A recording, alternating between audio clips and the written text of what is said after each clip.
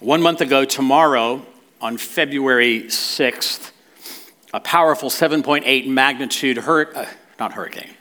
earthquake hit southeast Turkey and northeast Syria, and it was devastating. The death toll is now over 50,000 people and continues to rise. Tens of thousands were injured, and hundreds of thousands have been displaced. And the loss of life is just heartbreaking, especially for our friends Mildred and Naskal, who live in Turkey. They themselves have lived through earthquakes in Turkey, a very traumatizing experience, especially when so many of the residents and cities live in high-rises that are not probably built very sound. But they have friends and colleagues that have suffered from this most recent earthquake. And I would encourage you to pray for them. Pray for those that they minister to. Earthquakes, I'm learning, just because I did the Google, are much more common than you might think. Earthquaketrack.com. Did you know that was a website? Now you do. Earthquaketrack.com reports that yesterday there was a 6.9 earthquake in the Kermadec Islands of New Zealand. That was just yesterday. Here's a slide. As of 6:50 a.m. this morning, here are today's earthquakes. One in Kansas, Alaska, Hawaii, California, the Dominican Republic, where Alfredo and Ileana are right now. There they have listed over on the right. Now that was at 6:50, so there's actually been another one since then. I checked right before I came out. Didn't have time to update the slide. Did you know that there were 3 earthquakes in Georgia last month?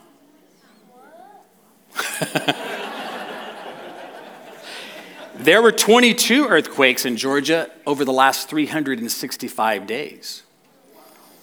And it's estimated that there are 500,000 detectable earthquakes in the world each year, with many not able to be detected because of location or magnitude. The world is shaking. You thought you were standing on solid ground. It's shaking all over the place. And it's not just geological. We're experiencing cultural and sociological and political and institutional shaking. We feel it and we see it all around us. From economic uncertainty and moral decline, from mass shootings and climate change and disease and pandemics and poverty and crime and violence and anarchy, nations and cities and institutions and families and marriages and children are all vulnerable. And many are being tossed around by things that are beyond their control. Surprised by the unsettled nature of our planet, even more surprised by the unsettled nature of their lives. With that in mind, we look at Hebrews chapter 12, verse 25. We've been in the chapter 12 of Hebrews for a few weeks, and we're continuing that look. See that you do not refuse him who is speaking, for if they did not escape when they refused him who warned them on earth, much less will we escape if we reject him who warns from heaven. At that time, his voice shook the earth, but now he has promised, yet once more, I will shake not only the earth, but also the heavens. The voice that shook the earth that the Hebrew writer is discussing is the voice of God. And it was out Mount Sinai. We looked at that last week. You can see it in the earlier verses 18 through 24, where they came to a very terrifying experience and encounter with a holy God. And because they were not holy, it was scary. The mountain was burning. It was a tempest. It was a darkness. It was a cloud. There was fire. There was shaking. And there was tremendous amounts of fear on the part of even God's people. The ground shook, and so did they. When the writer of Hebrews says, "Yet once more I will shake not only the earth but also the heavens," he is no doubt talking about the day of the Lord's return. And that's probably pretty clear to most of us. He is talking about, yet once more I will shake not only the earth but the heavens above. And he is going to deal with the rebellion that has been a part of his creation. Those that rebelled and those who refused his gracious gift of salvation. He will judge. But I also think that there's other things he's talking about in these verses. I think that he's talking about, you might call them the smaller shakings that happen in our life. The smaller shakings that a fallen creation experiences, that we all experience. We're all shaky at moments. Things that are unsteady, unnerving. And he's connecting these verses even to those small shakings in our lives. He's also tying it back to something God said to his prophet Haggai 600 years before the book of Hebrews was even written. This is what God said to Haggai in Haggai 2:21. "Speak to Zerubbabel, the governor of Judah, saying, I am about to shake the heavens and the earth and to overthrow the throne of kingdoms. I am about to destroy the strength of the kingdoms of the nations and overthrow the chariots and the riders." Now, if he were writing this today, it would probably not be chariots and riders. It would probably be nuclear arms, jets and tanks, and armed drones, and spy balloons, I guess. He would probably use those things that nations and groups of people that dominate others, that want domination in their area, that they use weaponry and they use force and might to get what they want. But we recognize that shaking is a common theme in the Bible. It's a leitmotif, which is a recurring theme in any musical or literary composition. It's a regular theme, whether you're seeing it in Exodus at Mount Sinai, or all the way to the resurrection of Jesus, when he rose from the dead, the earth shook, and tombs were opened, and even dead people came back alive. The earth shaking seems to be common in the Bible. It's a normal theme. You see it throughout. We see a lot of earthquakes, a lot of shaking. The earth is reeling at God's voice anytime he speaks. The nations are trembling and quaking anytime he appears. And though some enlightened thinkers in our day will tell us there's nothing we can't do if we just put our minds to it, a more reasonable assessment is that despite our human progress, we can't fix the problems of evil and hopelessness and sin and death. We can't even fix ourselves. We need a Savior. We need a new kingdom. We need a new way of going about things because we're broken. The world we live in is broken. The systems and institutions and even good things are broken. We need the Lord. Look back at Hebrews 12, verse 27. This phrase, "yet once more," indicates the removal of things that are shaken, that is, things that have been made, in order that the things that cannot be shaken may remain. And therefore, let us be grateful for receiving a kingdom that cannot be shaken. And thus let us offer to God acceptable worship with reverence and awe, for our God is a consuming fire.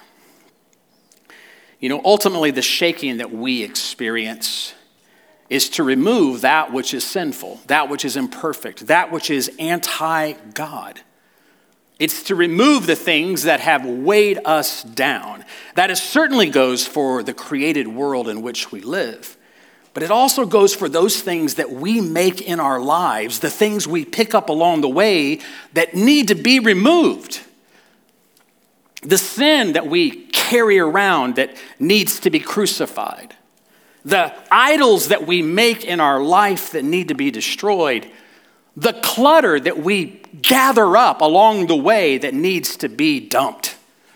We need a good shaking so that what can be shaken will be shaken in order that what is unshakable might remain.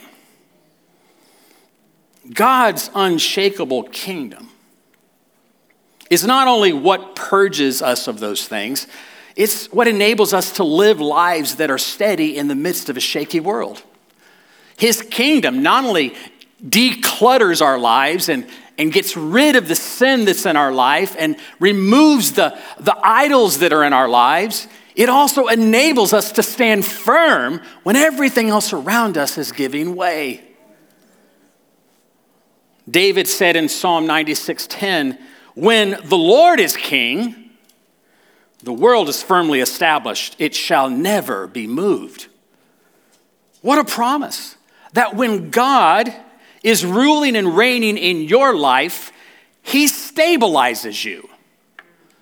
He steadies you. He establishes you. He makes you sure-footed. He makes you steadfast. You become rock solid in the midst of shaky ground. David spoke of this often in his writings in the Psalms. Like when he wrote in Psalm 16, "I bless the Lord who gives me counsel. In the night also my heart instructs me. I have set the Lord always before me because he is at my right hand, and I shall not be shaken." Another great promise. And also in Psalm 55, verse 22, he instructs, "Cast your burden on the Lord, and he will sustain you. He will never allow the righteous to be shaken." Even though our world is spinning out of control, we live in a place that is firmly established when he is our king. And when we cast our burdens onto him, when we remain at his right hand, and we submit to his rule and lordship in our lives, then we are not shaken.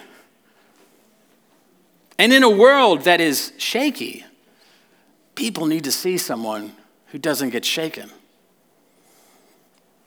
You know, it reminds me of Peter and John in the book of Acts, Acts 4, one of my favorite stories. I tell it as often as I can. You know this. They've gone to the temple to pray, and there's a lame man that is along the path, and he's begging. He's been doing that for decades. And Peter and John look at him, and they say, "We don't have anything, silver or gold, to give you. But what we do have, we give to you. In the name of Jesus Christ of Nazareth, rise up and walk." And they grab the man by the arms and yank him up, and strength comes to his legs, and he is now healed. And he starts dancing around. And can you imagine? It drew a crowd. People are like, "What's happening? What's going on? What's happening? This man, he was just, what?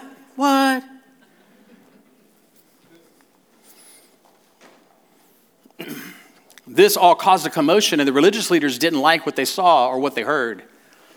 And so they threatened Peter and John. And they told them to stop speaking and teaching the name of Jesus. You know, they couldn't do that. They said, "Don't do this." And they said, "Stop? I don't think so. We can't help but speak about what we have seen and what we have heard. You tell us, religious leaders of the temple, those who say they represent God, is it more permissible for us to listen to you or to listen to him?" I think we'll obey God. And so these befuddled leaders are shocked. They're in scared mode also because all these people are gathered around. And if they hurt Peter and John, who've done this great miracle in the name of Jesus, surely the crowds will rise up against them. And so they sternly tell them, "Don't you dare talk about Jesus anymore." And off they went, and Peter and John returned to their fellow disciples, and they started praying. And in that place, they were praying for boldness. And the Bible says where they started praying began to shake. The very room began to shake. You know, come to think of it, Jerusalem's had a lot of shaking the last several weeks. At least from that time, in the day of Pentecost, in the day that Jesus rose from the dead, there's been a whole lot of earthquaking going on in Jerusalem in these months. And it shakes again, and they are strengthened with boldness. The earth was literally buckling under their feet, but they weren't buckling. They were standing firm. They were praising God, and they chose to go out from that place speaking boldly the message and gospel of Jesus Christ. Tim Keller says that earthquakes in the Bible show that whenever God comes down, nothing on earth can bear him. An earthquake is the result of a greater substance colliding with a lesser one. So even though the place where they were praying was shaken, the disciples were not. That's the transcendent power of the unshakable kingdom that the writer of Hebrews is talking about. This is the kingdom that we have received. The kingdom that is unshakable, that will always remain. That though the earth give way and the mountains fall into the sea, and though the waters roar and foam and the mountains quake, still we will not fear. For God is our refuge and our strength, and ever-present help in time of trouble. The early disciples knew the source of their faith. It wasn't a government agency. It wasn't the religious leaders enacting or validating what they were doing. It wasn't personal achievement or man-made success. They served the one who ordained the earthquake. The one who gave them their very breath, the one who shook the room when they prayed, and the one who gave them boldness to go out and declare his name. And in the midst of a shaken world, they remained steadfast and changed the world.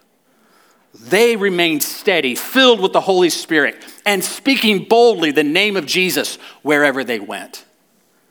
The same power that filled those disciples on that day is available to us to fill us in the same way. The same power that filled them, allowing them to defy religious leaders, is available to all who would ask and believe. Let's not refuse the Lord Jesus who is speaking. That's how the Hebrew writer first started. Don't refuse the one who's talking right now. How many times we hear him talking. We see it in his word. We hear it in our own heart. We hear a yearning for something more than this pathetic, mealy-mouthed kind of Christianity. But we just ignore the one who's speaking. He's talking loud. Don't refuse him. Are you shaky this morning? Do you have things in your life that need to be shaken? Do you have things in your life that need to be removed? Are there uncertainties in your life? Instabilities surrounding you? Things that make you unsteady, that unnerve you? Things that don't go the way that you wanted them to go? Don't refuse the one who is speaking. Don't refuse. Even in the shaking and those things that would be removed, they need to be removed so that you can receive that which remains, the unshakable kingdom of God. The world may quake under our feet, but we don't have to. We serve a God who doesn't shake, who doesn't quake, and who doesn't fear, for he is never changing. A mighty fortress is our God, a bulwark never failing. And we can be kept in perfect peace with our minds stayed on him, regardless of what's happening around. Trusting him forever, for the Lord our God is an everlasting rock. And so as the writer of Hebrews concludes this chapter, I conclude my sermon. Let us therefore Be grateful for receiving a kingdom that cannot be shaken. And thus, let us offer to God acceptable worship with reverence and awe, for our God is a consuming fire. Amen. Donna's going to come and join me. This morning, we're going to gather at the Lord's table. I'd like to ask those that will be helping us by serving communion to come and gather the trays with the bread and also the cup, and then get in their places. When we gather as a church community at the Lord's table, you can go ahead and come. Yeah. They're coming. Good. They were slightly hesitant. Great. When we gather, I want to say a few things to you. This is not Covenant Life Church's table. This is the Lord Jesus' table. And so if you belong to Jesus, then you belong at this table. We are here to remember his sacrifice for us. And if you are in Christ Jesus, you are welcome to gather at the table. What we like to do is to gather in groups of 6, 8, 10. There have been more. But just circle around these couples that are serving communion today.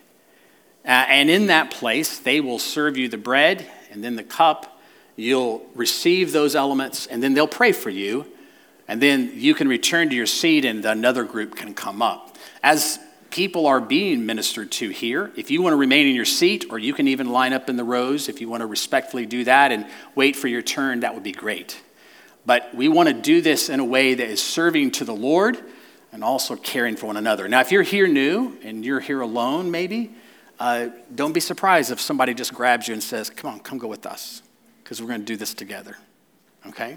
So I'm going to have Donna share her thoughts, and we're going to pray for you, and then we'll pray for the bread and for the wine. I thought the piece about that it's for the removal of things that they are shaken. It isn't just to throw you all about. It's to remove the things that can be shaken so that the stuff that can't be shaken, you identify it. Because if it's left, it's good. And if it left, it's not. So it made me think of a passage in Romans 8, which is probably where I will be praying for us. But this is talking about creation, but not just the world and all that goes along with that, but we are part of God's creation. And it says that the creation was subjected to frustration, not for the sake of frustration, but in the hope that it would be liberated from its bondage to death and brought into the freedom of the glory of the children of God. That's the goal. Mm-hmm. If you aren't just shaken, you've already fallen over today. The good news is what is left will be unshakable, and the purpose of it is not to frustrate you. God does not rob us. We know who does that. That's right. God does not disrupt us because he's big and he can. When he topples the things in our lives, that's right, it is always in the hope that we will receive his freedom from death and decay and enter the glorious freedom of the children of God. Yes, amen. So let's pray together. John is going to pray for us, and then I'll pray for the cup, for the bread and for the cup, and then we'll come. Awesome. Father, thank you for such a strong and delivering word. It's not scary when you say it, because what you're promising is the freedom of fear. God, I ask that you would touch the places in our lives that feel shaken. Yes, Lord. That you would speak to our hearts about whatever it is we think we're holding on to keep from falling over. And we would receive your perspective about it. Whether it's practical things, circumstances that we're hoping in, or what James prayed earlier, the things we're just trying to control, getting it our way on our timetable, the things that make us feel good, those things can be shaken. And we invite you to shake them, Father. Yes, Lord. Because we want to be set free from the bondage of death and decay and the things that come from our own ways. That's right. And we want to receive the freedom, the glorious freedom. Yes, we do, Lord. Of being children of God. Yes, Jesus. So thank you for being a good Father to us, for shaking and removing the things that need to go, and highlighting for us in ways we can't miss the things that you want to remain. Yes, Lord. Lord, we thank you for the unshakable kingdom that you have made for us and invited us into, and you even said you're giving it to us, that we're receiving something that cannot be shaken. On the night that you were betrayed, you took bread. When you had given thanks, you broke it. And you said, "This is my body, which is for you. Do this in remembrance of me." And in the same way also, you took the cup after supper, saying, "This cup is the new covenant in my blood. Do this as often as you drink it in remembrance of me. For as often as you eat this bread and drink the cup, you proclaim the Lord's death until he comes." And then you said we should examine ourselves. You had Paul tell us, let each person examine himself then. And so eat the bread and drink the cup. For anyone who eats and drinks without discerning the body eats and drinks judgment on himself. So Lord, we take this moment right now and we examine our hearts.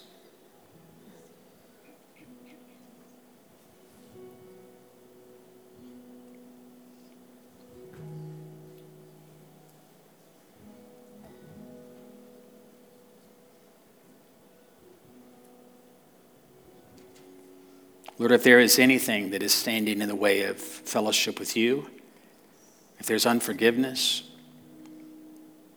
if there is an attitude in us that keeps us from fellowshipping you and one another, those that are in Christ Jesus, we repent of those things, Lord, in Jesus' name.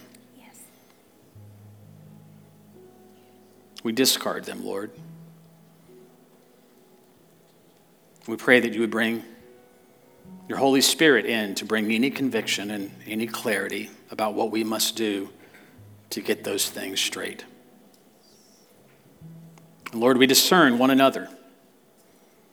When it said discerning the body, that's the body of Jesus, which is the people. We are your body. So we discern those that are weaker and stronger among us, those that are older and younger, those that are male and female, couples and singles, young and old. Lord, may we be those that edify and build up the body of Jesus Christ. We come now to your table in remembrance of you and ask that you will do a new work in us. In Jesus' name, amen.